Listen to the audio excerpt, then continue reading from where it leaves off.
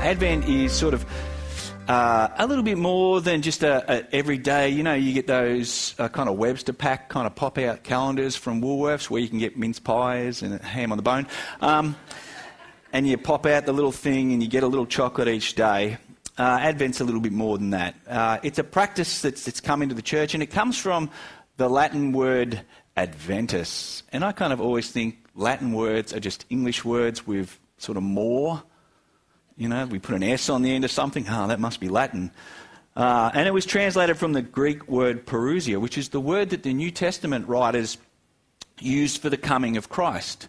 His first coming, Christmas, and also, indeed, his second coming, the next parousia, that Christ is going to return again. We just sang it in that song, The Creed. The Christian faith holds that history isn't random. It isn't cyclomatic. It's not without purpose, but rather history is heading toward a day of judgment, but also a day of great renewal. And how we experience that day will be tied to how we have responded to the claims of the first parousia, the first coming of Christ, and how they relate to his second. All of those things, the two advents of Jesus, are all tied up in that. And Advent's just a kind of a season that leads up to the date that's been attributed to the birth of Jesus. And we really don't know when Jesus was born, but, you know, around practical reasons for this, you know, Northern Hemisphere, the Advent, the coming of light into the, you know, it was the darkest period of the winter season, the winter solace. So you know, it's sort of practical that this story of light coming into the world, of hope coming into the world, and all this sort of stuff. Let's make Christmas around the 25th of December, and then we can begin to get these themes. It's an intentional way to get us thinking and discussing how the story of Christmas impacts reality, how the story of Christmas impacts our lives, and around big themes that Christmas puts to them. Themes like hope and peace and joy and love. And normally we would light candles and things like that. But this year, Steve Broughton, he's kind of come in and he's made us these signs. So each week we're going to be lighting up a new sign with a new colour, and that will just bring these themes to life. Giving us hope that because of the first Christmas, the first Advent, that on that day, the second Advent that comes, everything will be made really good, will be made perfect for those on whom God's favour rests, as we read in that thing, for those who have received this good news, and therefore peace has come into their lives, and joy and love, and all of these things will be made full and complete and whole at this second Advent. And as I said, normally we would light candles, but we're rolling with these signs for this year, so that's going to be good. Okay, let's pray, and we'll get to work. Loving God, we want to thank you for this time together this morning as we move into this season of Christmas. We call it the festive season, but we also recognise that it's the Advent season, that season where our hearts and our minds, while they compete with all the chaos of finishing off the year and writing reports and getting work done and all this sort of stuff, we want to just pause and turn our hearts and our minds towards the story that breaks into all of that, the story of Christmas, of a God who breaks into our lives to bring wholeness and to bring wholeness around these four themes that we have throughout Advent. So we pray this morning as we look at this little reading here from Luke that you would warm our hearts with affection for you, that you would stir this conviction within us, and that our lives would be lived in accord with the truths that are contained within your word. Amen. Well, our reading today comes from Luke's account of Jesus, and it's one of those iconic scenes from the Christmas narrative. You know, shepherds watch their flocks by night and all that sort of thing, and then angels appear to announce the birth of this very unique child who is described as a saviour, who is described as none other than the long-awaited Messiah or Christ, and who is also described here as the Lord, like definite article Lord. It's quite an extraordinary amalgamation of titles that are attributed to the announcement of this birth. And this choir of angels light up the sky with a song and majesty in response to this joyous news, and there's a great peace that will fill the hearts of those who receive this favour, this announcement of kindness, of goodwill from God toward humanity, for those who receive it with gladness. This Christmas news is actually, once people investigate it, once people get into it and respond to it, the angels are telling us that it brings peace, that it brings new realities into our lives in the areas where fear used to exist and operate. But we'll probably get more into that next week. And then in contrast to this really kind of miraculous outburst, these big titles and this kind of mad angelic, which would have made a great TikTok as they burst the skies open. There's also this little baby wrapped carefully in swaddling, sleeping in a manger in this anciently significant but economically obscure town of Bethlehem, as mum and dad look on and the miraculous gives way to the mundane. And perhaps as we think about this very iconic, this very familiar passage, the first hurdle we must get over is this fantastical, miraculous nature of this ordinary event. The backstory of this virgin conception, that the child in the womb of this young mum is the work of the Holy Spirit, who begins the process of putting flesh onto God himself in the same way that flesh would grow on an embryo. The fact that heaven is torn open and angels step into the realm of the physical to announce that God has come, but not in any way that you could ever dare dream up. Timothy Keller notes in his book, Making Sense of God, in the second edition, that we modern people think of miracles as a suspension, like a violation of the natural order. They can't happen because they disrupt natural rules and laws. But Christmas and Jesus meant these things to be the restoration, meant miracles, meant the miraculous to be the restoration of the natural order. The Bible tells us that God did not originally make the world to have disease and hunger and death in it. And at Christmas, Jesus has come to redeem these where it's all gone wrong and heal the world where it's all broken. The plausibility of the miraculous demonstrates God's power and provides a wonderful foretaste, as we get in these things, provides this wonderful foretaste of what he's going to do through and with his power. Christmas is more than just a challenge of our minds, but a promise to our hearts that the world we want, all the things we long for, we hope for, are actually coming. A universe devoid of God, devoid of the miraculous, means that any meaning that we ascribe to things like hope and peace and joy and love are just really a delusion, like inscribing reality into the surface of a pond. Very transient. Christmas, it turns out, is more than just mere sentimentality that's confined to Christmas cards and perhaps prompting us to be of good cheer for a moment in time. Christmas, like God himself, is both more wondrous and indeed more threatening than we ever imagine. Because Christmas asks us to hope in more than words that are just written on a pond, but in a person of history and eternity. But we all face this hurdle of where to place our hope. What do we trust in? What story do we want to connect our lives to? Timothy Keller notes again that we are irreducibly hope-based creatures. Our experience, our state of being is just tied to what we believe our expected future to be. What we believe the future to be holds and shapes how we experience and interpret the now, how we live.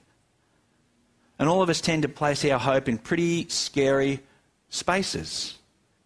We hope that our health won't fail. We hope that our jobs will last.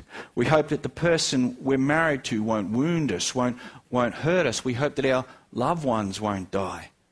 We hope that if we work hard, we'll be rewarded. We hope that if we are good, then good things will happen. Good things will unfold. We want to be sure, we want to be secure, and we want to live with courage. We don't want to be weakened by fear, paralyzed by doubt, or filled with anxiety, wondering what's next. However, our experience of this life means that there is, in hope itself, a degree of insecurity, a degree of doubt, and it shapes how we live. And as good a thing that hope is, it's only as certain, it only breeds as much confidence in you as the thing that it, or the object that it's attached to. But did you know that we were never actually meant to be irreducibly hope-based creatures? It's a nice observation by Tim Keller, but it's not how we were meant to be. We saw in our Genesis series that we were originally created enjoying certainty. We were created enjoying security, the very good we saw.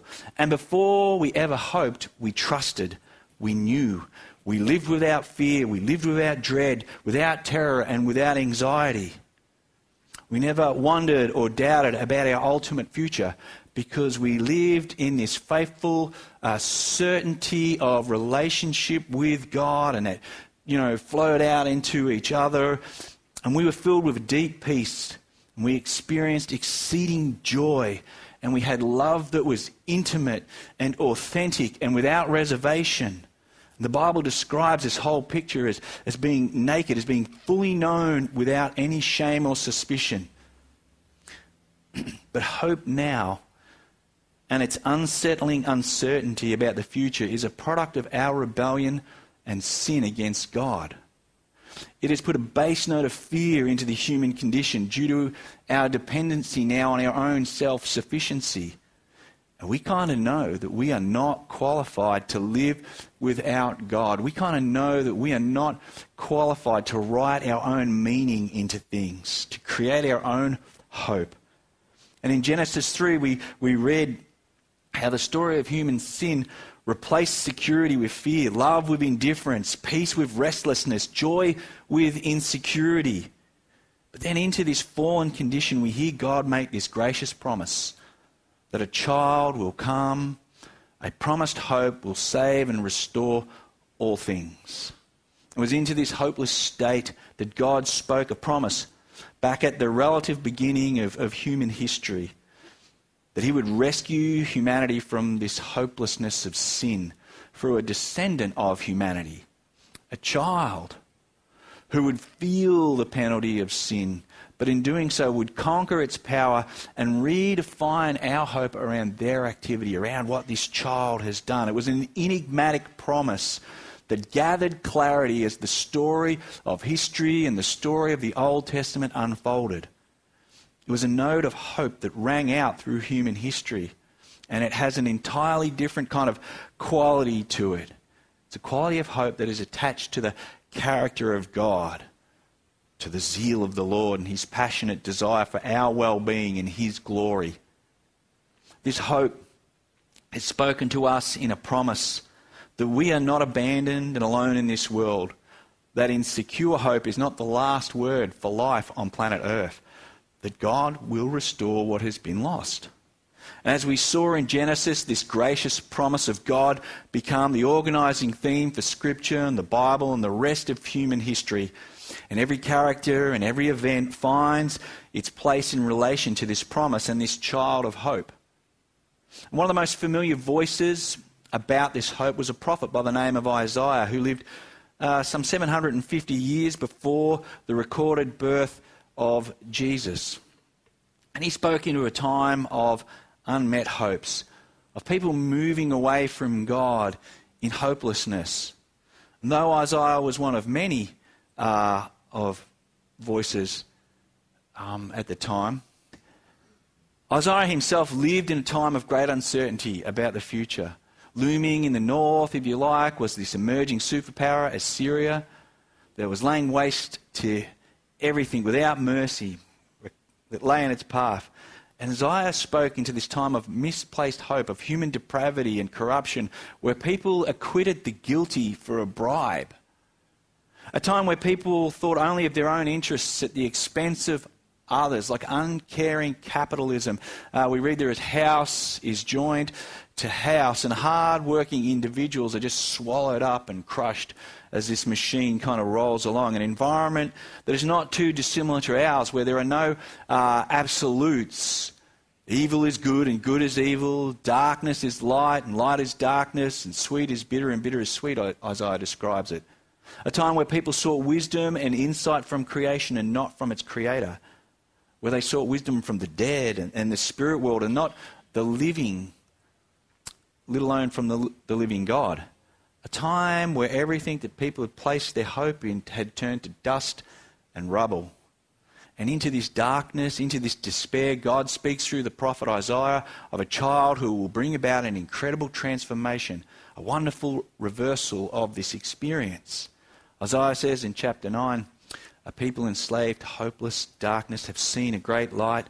Those who dwelt in the land of deep darkness, on them a light has dawned, a light has shone. Notice that it doesn't say that from the world a light has sprung, but upon the world a light has dawned, a light has shone, like the rising of a sun, like something outside of this world is coming.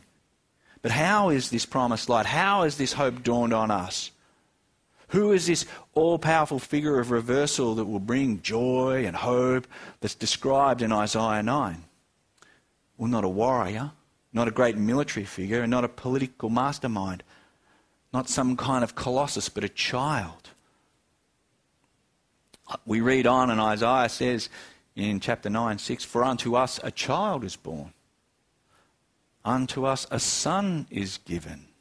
And Isaiah had said earlier in the piece in chapter 7 that this child will be the offspring of a virgin who will be God with us. And this is this story forming up. God's response and promise to every dread and every fear, every insecurity and uncertainty that has filled humanity is this Christmas child, Jesus. Not a hope that has emerged out of human effort, but a hope that has arrived out of divine promise. A hope that has described by another announcement, now by angels, in which every word of the announcement of these angels kind of drips with significance and meaning, and it comes with the authority of heaven itself. The angel said to them, "Fear not, for behold, I bring you good news of great joy that will be for all the people. For unto you," this is plural, like everybody, "is born this day in this city of David a Saviour who is Christ the Lord." Firstly, we see that this child of hope is a Saviour, which in the context here means that someone who rescues and delivers people from death and destruction, like God had done for Israel time and time again. Implying here that we need saving. Our hope has to come from outside of our resources. Christmas recognises and responds to the human condition of experienced fracture and disorder. Christmas is not sentimental. Christmas is deeply real realization that we need to be rescued from ourselves. Like Christmas speaks that message to us.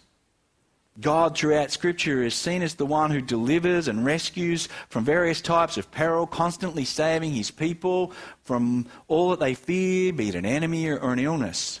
And now this Christmas child is God's final, decisive act of salvation, filling up all of this Old Testament expectation. However, God's hope is not displayed in might and power. It is displayed with humility as he has empathy with the poor and the humble. This is an approachable God. This is a relational God that we see coming. This act of salvation too is not just for the select few who we might deem as worthy of rescue. Like, let's just take the best of people and see if we can make another community. It is for people of all standing. As this child is born into poverty, born into obscurity, identifying with the most vulnerable, those who are at the most risk from dysfunctional power systems and abusive power, in comes God right into that environment and identifies with people there. Secondly, this hope is historically anticipated. It's not just a random event, nor is it written into the swirling, subjective surface of a philosophical pond, but it forms up in human history. This child is Christ, a Messiah. It's a technical term for the promised one who would come from the family of the line of King David. It was a promise that was spoken into history to real people in real times, and this promise now becomes a part of history. For Israel, the coming of the Messiah was not kind of this quaint and calm little thing. If anything, the hope of a Messiah conjured up images of warfare, spiritual war and the re-establishing of Israel, the overthrowing of Roman empires and things like that. But this Messiah has not come with such small things in mind. He hasn't come with a sword. Rather, we read that this Messiah's coming is associated with the forgiveness of sins. Christmas recognises that the issue behind all that robs us of hope is actually sin. We don't need new governments, we don't need new legislation and laws and rules and new marriages or whatever it is. What we actually need is new hearts. That is fundamentally what this Christmas child has come to address. And finally, Christmas gives us a hope in something that is greater and bigger than us. This child of Christmas hope is no ordinary person. He's described here as the Lord. And Luke has used the title Lord over a dozen times already in this little gospel. We're only in chapter 2 in this reading. And always with reference to Lord God, to God. Now this child born down there in the city of David is the Lord, is God in the flesh, divine sovereign ruler of all things and all lives. This hope is not attached to human effort, but to the very character and power of God that has guided history to this moment and now steps into history as a person to bring hope. Luke is making the point through this integration of names that this is a rescue mission from none other than God himself to rescue us from our greatest peril and fear and replace them with our greatest hope, God himself. The angel is announcing that into this context of fear and anxiety, God has come, not as a wrathful judge, but as an imminent saviour. God has come as one who seeks reconciliation and redemption. And God himself, not us, will be the means of achieving this. Christmas tells us that God seeks to restore the relationship of intimacy and joy and peace and love, and turn our base note of fear into a solid assurance of hope. Christmas is the arrival of the promised child spoken of back in the Garden of Eden, the child that all of history has longed for, a child who will put us back together across all lines with each other and with God. Christmas doesn't merely happen to let us know God exists. Christmas is God's promise of reconciliation to bring us near to God so that we can live with real hope. At Christmas we see how Jesus was prepared to enter into our hopelessness, that we might see him and that we might see and have a relational object of hope, a dawning hope into our lives. Hope that we don't have to create, but hope that has come to us. You see, Christmas is not about pretending that everything's great and that we don't suffer and that we don't struggle or live in challenging environments and have challenging relationships. Christmas is not about trying to paint over the cracks. Christmas is about acknowledging that things can feel hopeless, but God knows this, God hears this, and God has responded to this in deeply personal ways. He has got involved to bring hope to us. Christmas means that we live in a world that has been visited by its Maker. God has shown up. That is how interested and committed he is to your well-being. Christmas tells us that God himself has come to provide ultimate hope, and all we have to do is receive it. It has come to find us. All we really need is need. Jesus, the child at the centre of this Christmas story, is the hope of the world. The arrival of a promise made in eternity past, based on the character and the love of God. This is an object, this is a promise, this is a person in whom we can place our fiercest hope. But Christmas is not the completion of the story, though. Like I said, Jesus didn't just arrive to show us God exists. That could be the kind of object of hope that still leaves us striving in our own efforts. Christmas is the arrival of a God who has not come to tell us what we must do to find hope in him, but rather we discover that God has come to rescue us from hoping in the wrong things. God has come to be our hope and to be our Saviour as the base of that hope. The manger is where Jesus stepped out of eternity and entered into human history. But Jesus didn't just enter into history merely just to meet with some friends, to live an example of hope that we might aspire to. If we could all just be like Jesus, the world would be a much better place. True, but that picture of hope leaves us still hoping in our own efforts. Now, Jesus took the perfect life that he lived out of that manger all the way to a cross, and there he exchanged it for our hopelessness. Christmas ultimately leads us to the cross, and here we find the full extent of hope, that God would not just enter into our world, but that he would die in our place so that we could enter into his. Christmas invites us to consider the story of a child who is promised Messiah and who is Lord, become our Saviour, who offered himself as an object and means of our hope, that every heart can be renewed, that every heart can find new joy, new peace, new love. And as we finish this morning, as we reflect on Christmas, we reflect on all that Jesus has done. And as we come to these tables, as we come to communion, just to kind of come together as a community around this hope, we give thanks for the coming of Jesus at Christmas. And we stand in the hope of his second coming. That there is life and love and peace and hope after death. And that this story of Christmas is the story that secures that for us. So this morning, as we begin Advent, as we kick off this season, we want to bring our hearts and our minds to these tables and just reflect on that and think through that and give thanks for that. And just eat the bread in your own time, and then we'll hold the cups and we'll drink that together. It just signifies our unity of hope that we have found in Christ this morning.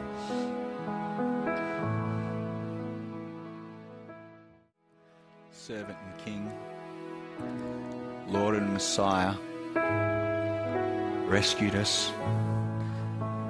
This first Christmas leads us to this promise of God coming for us, making it a concrete, known, historic fact, and it leads us all the way in the story to the cross where we see this exchange of his life for ours, and that's what we gather around in hope. And it's not a vague hope. It's not like writing letters into the surface of a pond. It's letters inscribed into eternity from a God who comes to us and says, find hope in me. Let's drink together this morning in gladness of that.